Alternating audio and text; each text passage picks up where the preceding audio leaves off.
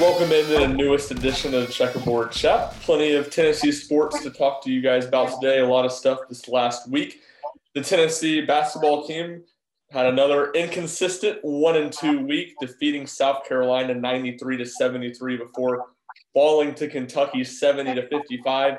And that's where we'll start today. I'm joined, as always, in this segment by our men's basketball beat writer, Jeffrey Russell. Jeffrey, what were your biggest takeaways on another inconsistent week for Tennessee, a common theme? I think people maybe kind of got excited with the John Fulkerson game against South Carolina and then just reverted back to his old ways again against Kentucky. I think this team desperately misses Josiah Jordan-James. I think he was really starting to come on, and I think it was Kim English that last week called him undoubtedly the leader of this team at this point. So I think a team without its leader is going to struggle, but it's the same problems that keep rearing its ugly head. And I think we saw it again this week, and I don't know why we wouldn't expect to see it again this coming week.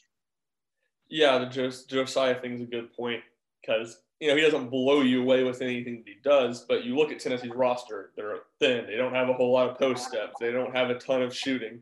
He kind of just fills the gap and can do a little bit of everything. Decent three-point shooter, weapon from the outside, helps with rebounding a ton, good on defense, can play the four when Pons and Fulkerson go out of the game, which, as we've talked about a lot on here, that's the big issue for this team, finding someone who can do that.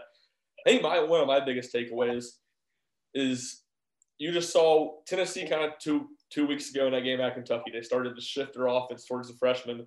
And I think you were always going to see some of that, what you saw Saturday. The freshmen they're going to be inconsistent. That's just the reality of having freshmen. And I think Barnes has acknowledged that a lot. He said it's, the older guys that we can't have that inconsistency for. But right now, offensively, Tennessee is relying on those young guys. So there's just going to be those games where they're going to have that inconsistency. And especially you look at Kentucky, that those two torched them 2 weeks ago. I'm sure all those five stars on that roster heard for the past 2 weeks how much better those two five stars were. And they came out with a great game plan to stop them. I would think that's how, every team will play them going forward, give them some space, really clog the lane and try to keep them from driving the basketball. And, that's just the reality nature of the situation. If Tennessee, it's hindsight here, you look, maybe if Tennessee pivoted towards those guys a little sooner in the season, it would make it a little less fragile right now, because I just think there's a lot of angst from fans and people following this team. But 2 weeks to go in the regular season, you're still having these big growing pains. It's tough, but I think that's just kind of the nature of the situation. Yeah, it's definitely a tough situation. And like you were saying, when they've tried to kind of push towards the play of the younger guys and Jaden and Keon, but at this point they've kind of become the one-trick pony that if they can't cut and drive to the lane, they're not really super threats from, mid-range and outside. They've kind of got to get into the post to get their success. And teams are just locking down the paint and saying, beat us from the outside. And they haven't been proving that they're able to do that as of yet. Yeah, that's the thing with Springer that is odd to me, because he has a good shot and he shoots at a pretty high percentage. I think over 40% from three. He just doesn't really take a whole lot of threes, and he's started to take more these last few weeks. But it feels like, and I think Barnes even said this postgame, they don't like those shots where you're staring down your guy and you're shooting over him. So it's not really part of the offense, but you feel like if he would hit some of those, which I think he's capable of, it would open things up for him a little bit more to drive. Could be something worth watching going forward. We just got done on this Monday talking to Rick Barnes, and he, looking for consistency. That's what we seem to hear from every week. But what did he say today that stood out to you? I think it kind of caught me. He's kind of the point with Fulkerson and Pons that everyone else who watching maybe is that I don't think he knows what he can really do to kind of pull them out of the funk at this point. He kept saying, they need to be more aggressive. They need to find their game. But at this point, he's been asking them to do that for 3 weeks, and they haven't been doing it. So I think you kind of saw the frustration in his eyes and in his words today that he's realizing at some point John Fulkerson has got to do it for himself. He's got to have it click in his mind that he's got to be able to pull himself out of this funk. And I don't know if that kind of was the biggest thing that stepped out to me today. Yeah, I agree. He even said, I think the question was pretty much, if you could fix one thing with this team, what would it be? And he said, we need interior scoring from those guys. And I think that's an interesting question, as he keeps on asking for him to be aggressive. But what does that really look like for those guys? Because Fulkerson, they're not really running the offense through him. Mm-hmm. Now he's being passive, so there's certainly a middle ground there. But he's not very strong. He's not a guy that's going to, really overpower people down low, going to the basket.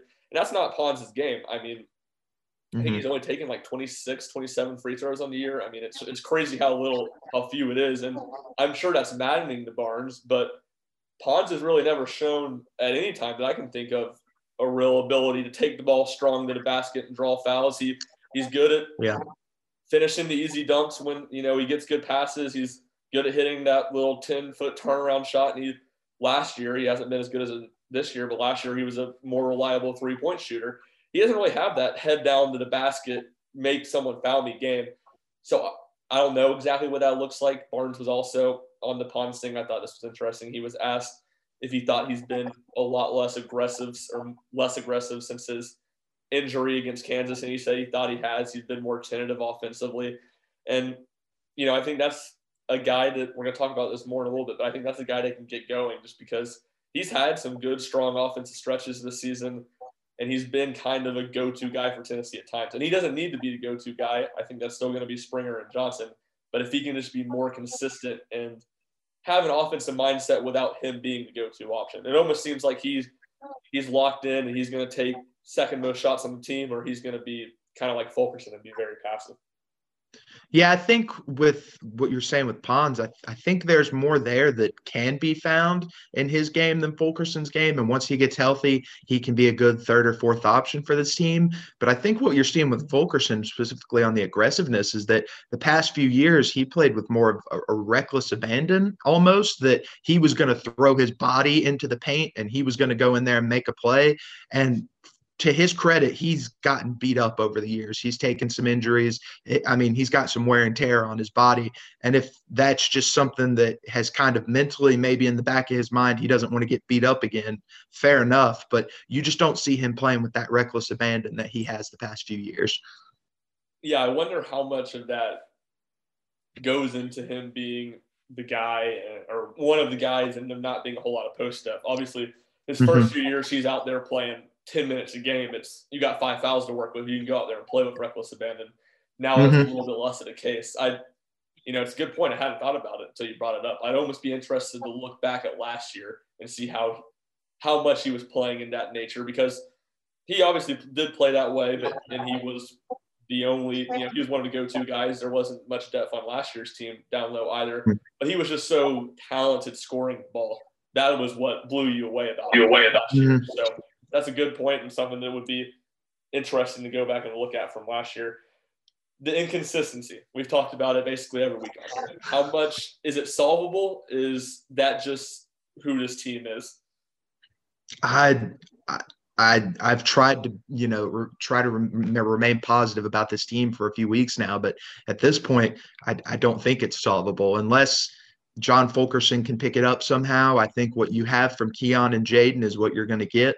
They're two, super athletic, supreme guys who can make plays with their, talents that has been gifted to them, but, they don't shoot when they should shoot. And when they do shoot, it doesn't really go in that often. I just think you're going to get what you get from them, and the rest of the team is what it is. At this point, I really don't see it as being that solvable. I don't know how you could solve a lot of the problems that this team has. Yeah, I agree. I think for the most part, it is what this team is. Kind of like I was saying earlier, the one positive side is, that those freshmen are going to have growing pains. So you hope as you get down the stretch, those guys will be more consistent. In theory, you'd think they would, but that's far from a guarantee. And then you look at it, what we were just saying that Barnes said today. They don't have consistent inside scoring, and they don't have a consistent presence on the offensive glass. So when you can't do those two things, you're just so reliant on how you shoot the ball. And this isn't a bad shooting team, but it's far from a great shooting team. So the inconsistencies, they're just naturally going to come. There's just going to be games where this team can't score, and that's what's maddening about them. Is that South Carolina, they scored 50 points in the first half, and Saturday they scored 52 points in the game. But that's just kind of the nature of this team. I think where they have to find consistencies on the defensive end, and they have to be consistently very good on the defensive end to survive games in March down the stretch of the season when the shots aren't going in. And yeah, I just think, like you said, I think it's the offensive end, the inconsistency is unsolvable unless you somehow get Fulkerson all of a sudden last few weeks of the season storming back. But I don't think either of us think that's going to be the case. No, yeah, I agree. I don't see him breaking out of this anytime soon. I think he is what he is this season. You hope he can get some rebounds and some hustle points, maybe to kind of save some possessions at some points. But I think 5 to 7 points is the most you should expect from him from a game this season. He's just not. He's not what he was. Yeah, certainly. So pivoting, neither of us necessarily think Fulkerson's going to take a big leap. Who on this team, and maybe big leap's too big of a word, but who on this team can take a step forward, you think, in the next few weeks and really improve how Tennessee is playing and kind of potentially give Tennessee an extra gear?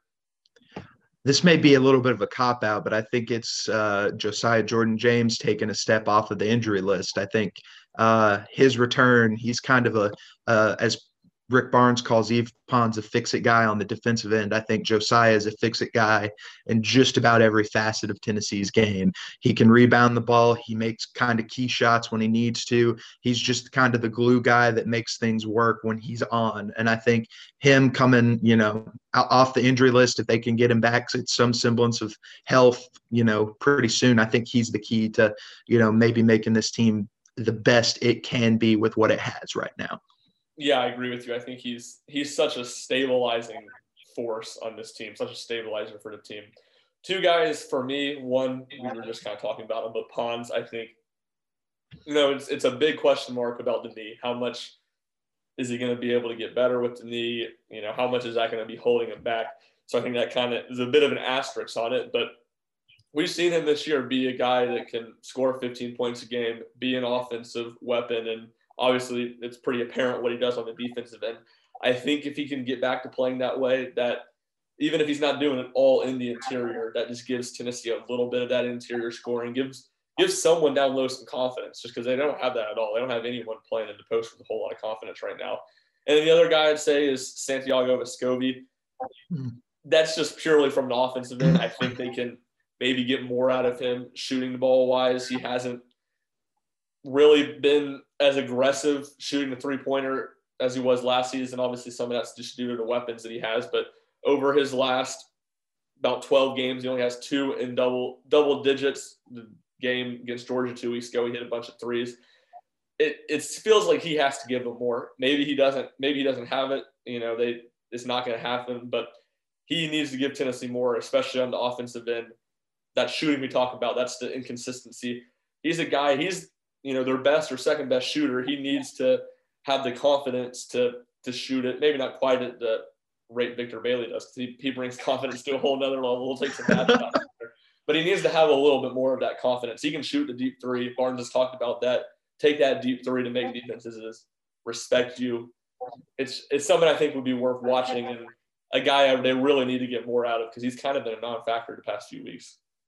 Yeah, I think he can step his percentages up a little bit. I think, maybe they found lightning in a bottle with Victor Bailey Jr. Hopefully you can keep that production going. But like you were saying, for how good he is when he's on, he does struggle at points because he's not afraid to shoot even when he's off.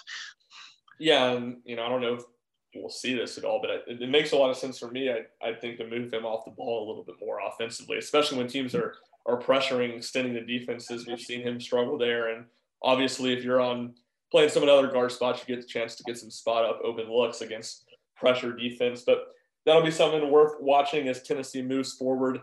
Marches on another week, gets the game rescheduled against Vanderbilt back to when Tennessee was originally supposed to travel to Nashville. They will go there this Wednesday, take on the Commodores before staying on the road Saturday, taking on Auburn in a noon Eastern game. 2 games against teams that want to get up and down the court. What are you looking for Tennessee this week?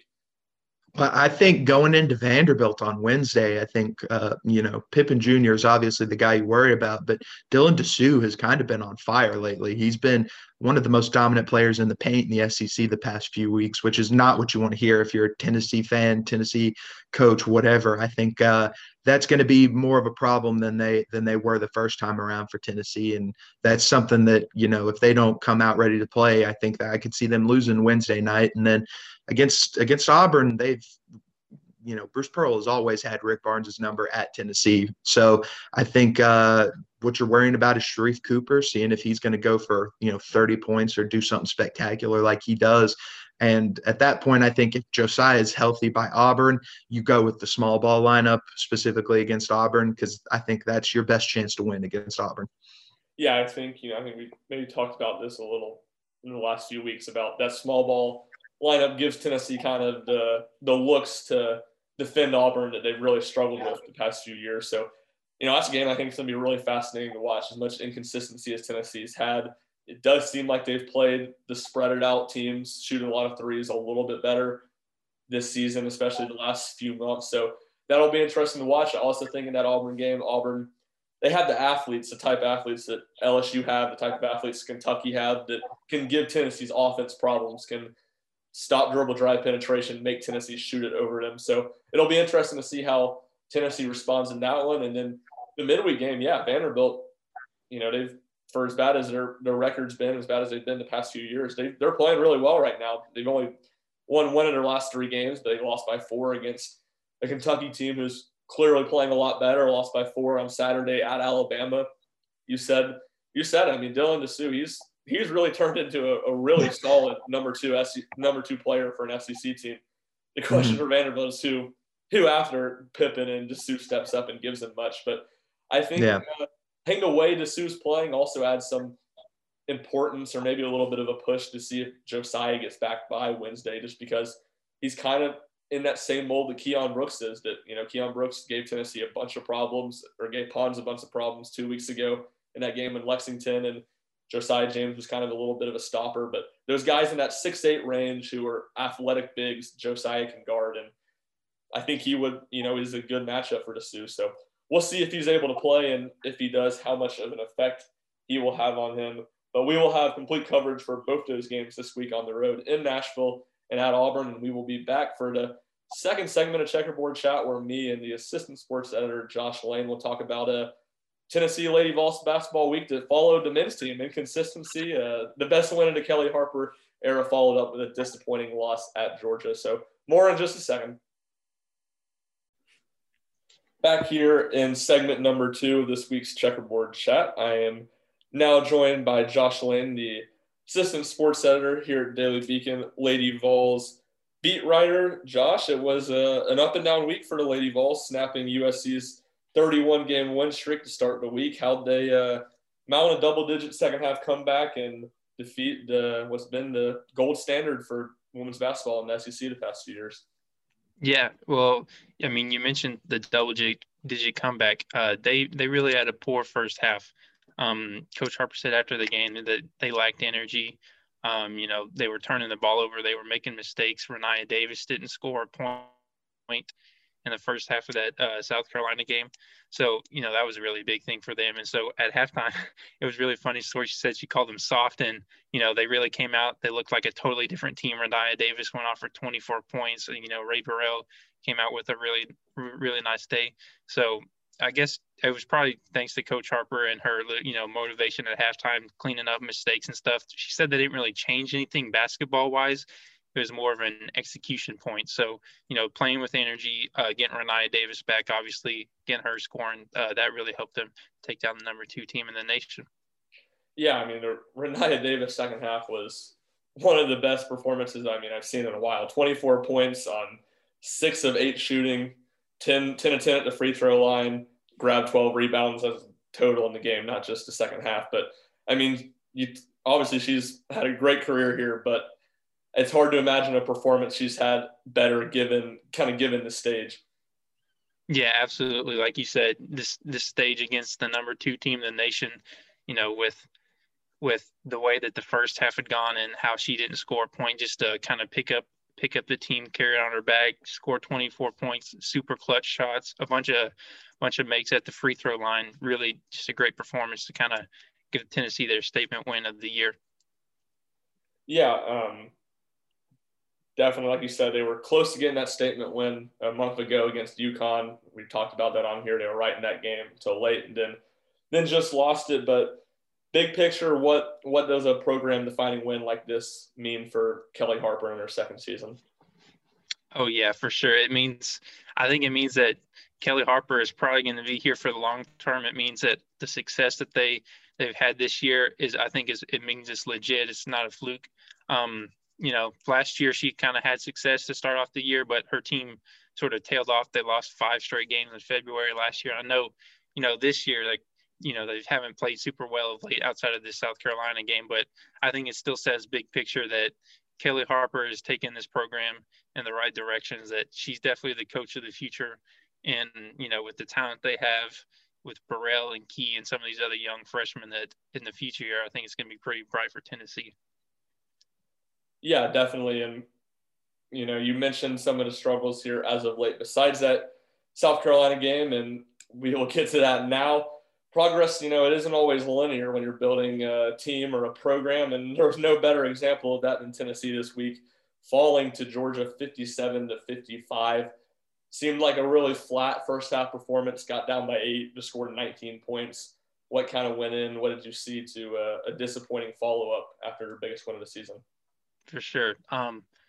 They were a multitude of reasons, but the biggest one is they were not hitting shots at all in that first half. You mentioned 19 points scored in 2 quarters. I think 10 in the first, 9 in the second. They're shooting 12% on the first half. When you got sharpshooters like Davis and Burrell who aren't playing well. Tamara Key is usually super good scorer, from the post position, but she was shooting very low that day. So, you have bad shooting, but also the amount of turnovers that they had. 20 turnovers, I think it was. Jordan Horston had a bad game with turnovers. Kush Kidwell had a bad game with turnovers. And so, I think Georgia had 8 steals as well. So, you're pairing that with 13% shooting in the first half. That's not a good recipe for success. And they kind of broke out of that just a little bit in the second half. They were shooting at a better mark. Ray Burrell really came on in the second half, but it was just too late for Tennessee. They kind of done it all year. They get themselves in these big hole in the first half, and sometimes they claw out of it. But, at Georgia, they ended up just short. Yeah, certainly. And you look at the numbers, you're not going to win many games that you shoot 29% and turn the ball over 20 times. That's just really inexcusable offense. You're not going to beat many teams, especially a team that as solid as Georgia is this season. Do you feel like Tennessee now, having lost 3 of their last 4, granted against good competition with coming off the COVID break, but do you feel like there's an inconsistency problem with this team, or do you feel like there's an inconsistency problem with this team? Yeah, definitely I do. I know I was just praising Tennessee after that South Carolina win, but kind of all year they've been having this consistency issue. Well, they're come out of the start of the game, and they're not playing well at all. This first half, against South Carolina wasn't bad. Georgia was bad, and just all year they've had these bad first half, and it takes a stern message from Kellie Harper at halftime to sort of right the ship, so to speak. And sometimes it works against South Carolina, it works against a few other teams earlier in this year, but sometimes it doesn't. We saw that with Georgia. I think Texas A&M was the same way earlier in the year. And so having these inconsistencies of we're not scoring anything in the first half, we're turning the ball over way too much, we're not playing good defense, and then you come out in the second half and all those things are better. You can't keep doing that. It does make it more dramatic, but it's not a good recipe for winning consistently. And I think this team, they definitely have the potential to make a good postseason run, but they're gonna have to clean up the consistency. They're gonna have to come out and play good basketball from the start of the game. And one thing Kellie Harper talked about after Georgia loss was, it kind of started on Friday and Saturday in practice. She didn't think like they had a good practice. So, as simple as that sounds to have a good practice, that's where it's got to start for the Lady Vols, is so that way they come in to the start of the game, they feel prepared, they feel confident, to get a good start to the game. That way they don't have to come back every time. What do you think is contributing the most to the inconsistency? Is it the young nature of this team? Is it regards Horston and Burrell haven't seemed to be particularly consistent themselves. Do you put it kind of on that backcourt inconsistency, or a mixture? What do you credit it to? I think a couple of things is, first of all, that the SEC has been pretty good this year. So, good defenses, good keeping Tennessee in check. That's probably part of it. But then, as you mentioned, the kind of the youngness of the team, and their starters, is that Rae Burrell, she's a junior, but she didn't play many games. She started just 9 last year. Jordan Horston's been getting a lot of starts, and she's a sophomore. Tamara Key's a sophomore. And so some of your bigger players, you counting on scoring, counting on getting the offense going, they've been turning the ball over more. They go through these cold spells. And then on top of that, when Renaya Davis, she goes cold too, you can't really do much with that. You're looking to your senior forward for scoring, and because everybody else is going through a drought, and if she's not scoring too, then it's really tough for them. So, I think just some of those reasons that has led to pretty inconsistent play. Yeah, definitely. And moving forward, Tennessee now has just 1 week left in the regular season and quite a bit to play for. The Lady Vols currently sit at the number 4 spot in the SEC, trying to hold on to a double bye and next week's SEC tournament in Greenville. But Tennessee just a game back at the third place spot. Just a game back in the third place spot behind Georgia. Actually tied with Kentucky. Now Kentucky's played 2 more games than them, but tied with them for the 4th place spot. A game lead over 6th place Alabama, so real tight in there. But after what's been a gauntlet of a few weeks, Tennessee has the schedule easing up for them a little bit. They will have a road trip to Missouri this week. He was 4-8 in SEC play, 8-9 overall, before most likely ending the regular season, unless there's a game rescheduled that we don't think is likely to happen, but can't completely rule that out. They will end the regular season on next Sunday at home against a Auburn team that's been pretty awful this year, 0-12 in SEC play. How much of an opportunity is this for Tennessee to get back on track, kind of heading into postseason play? Oh, it's a huge opportunity for the Lady Vols. As you mentioned, they kind of been put through the ringer these last couple of weeks. They've had a bunch of opponents, ranked teams, a bunch of road games, and then all the travel stuff that went on in Texas with the weather. I mean, it's just been a crazy last, month for the Lady Vols. And so, you look at it and you've got 2 very winnable games coming up. Missouri and Auburn, you think these are 2 that Tennessee can capitalize on, that can get momentum going into the postseason. That's always a big thing, is when you kind of peaking at the right time, hopefully at the end of the year. And so, they're looking to capitalize on this week's schedule, as you said, and, take it into the SEC tournament, because they're holding on right now. They really want that double bye to get, have to hold off till Friday. I think it'd be the first time they play if they get the double bye. So they want those extra days of rest, but, they've got to come out and they got to compete against these 2 teams, because I know they're bad, but if Tennessee's coming out and they're not scoring again, they're shooting 12% in the first half. It's not going to be easy, even against bad teams like these. So they definitely need to come out there and take advantage of it, because they've got so much potential on this team. The ceiling is so high. I definitely think that they can make a good postseason run, but they needs to start with taking advantage of these 2 weaker teams to end the regular season. Yeah, you're certainly right. If there's anything we've learned this season from both the men's and women's teams, that you can't take any game for granted. You don't know when they're going to show up. You don't know what's going to happen. So certainly should be interesting to watch this last week of the regular season as Tennessee tries to get on positive footing before heading into postseason. And we'll have everything you need at utdailybeacon.com on the road trip to Missouri and the home game against Auburn. Josh also covers the Tennessee baseball team for us. So quickly here on the way out, Josh, Tennessee opens their baseball season on the road, sweeping Georgia Southern, and really 3 pretty close competitive games. What were your takeaways from Tennessee's opening weekend sweep? Yeah, for sure. It was good to see baseball back in. I know they were in Georgia, but baseball being played for Tennessee, it was good to see that back. That was a pretty good Georgia Southern team. So, they get the sweep, but that's definitely one I think they can hang their hats on, because that was a pretty good team. Georgia Southern had pretty good lineup depth. They had good hitters. They had great pitching. So I think it's pretty good for Tennessee to get out there and play that team to kind of start the year off. That you had some great pitching performances from Tennessee. Chad Dallas looked really good on opening night. Elijah Pleasance looked really good yesterday. We saw Blade Tidwell. He wasn't as sharp, but I think it was good for him to kind of get that first experience in. And then in the lineup, Jake Rucker had a really nice weekend. Liam Spence had a nice weekend. Drew Gilbert had a great game on Saturday with 2 homers. So I think to start the year off, this is definitely they'll take pride in this one because there was no bad Georgia Southern team they were playing. So yeah, going on the road and getting 3 wins, I think it's always something to be excited about. Georgia Southern seemed like a good team, and it'll be interesting to see how they do going forward because they have a lot of other pretty solid opponents on Georgia Southern does on their schedule. They play a ranked East Carolina team this next weekend, midweek games against Georgia, Georgia Tech, Clemson, and another weekend series against Oklahoma. A couple things that stood out to me. I didn't think really Tennessee played its best this weekend, especially, hitting. I think they only had 4 players exit the first weekend hitting over 200. For them to find a way to piece together some runs, be competitive, grit out games, I think that's a good sign. I think that kind of shows the character and the leadership of this team. And then, the last year we saw in the shortened season, the sophomore class of Connor Pavoloni, Jake Rucker, Max Ferguson, all those guys have breakout seasons. I think you saw that a little bit with Tennessee's sophomores this year. Drew Gilbert, Jordan Beck both hit 2 home runs on the weekend. Both had some big at-bats, some big hits. And, you mentioned Drew Gilbert. He was about the only player on the Tennessee team that didn't have a big strikeout problem this weekend. As Tennessee struck out 45 times, he just had 1 of them in 13 at-bats.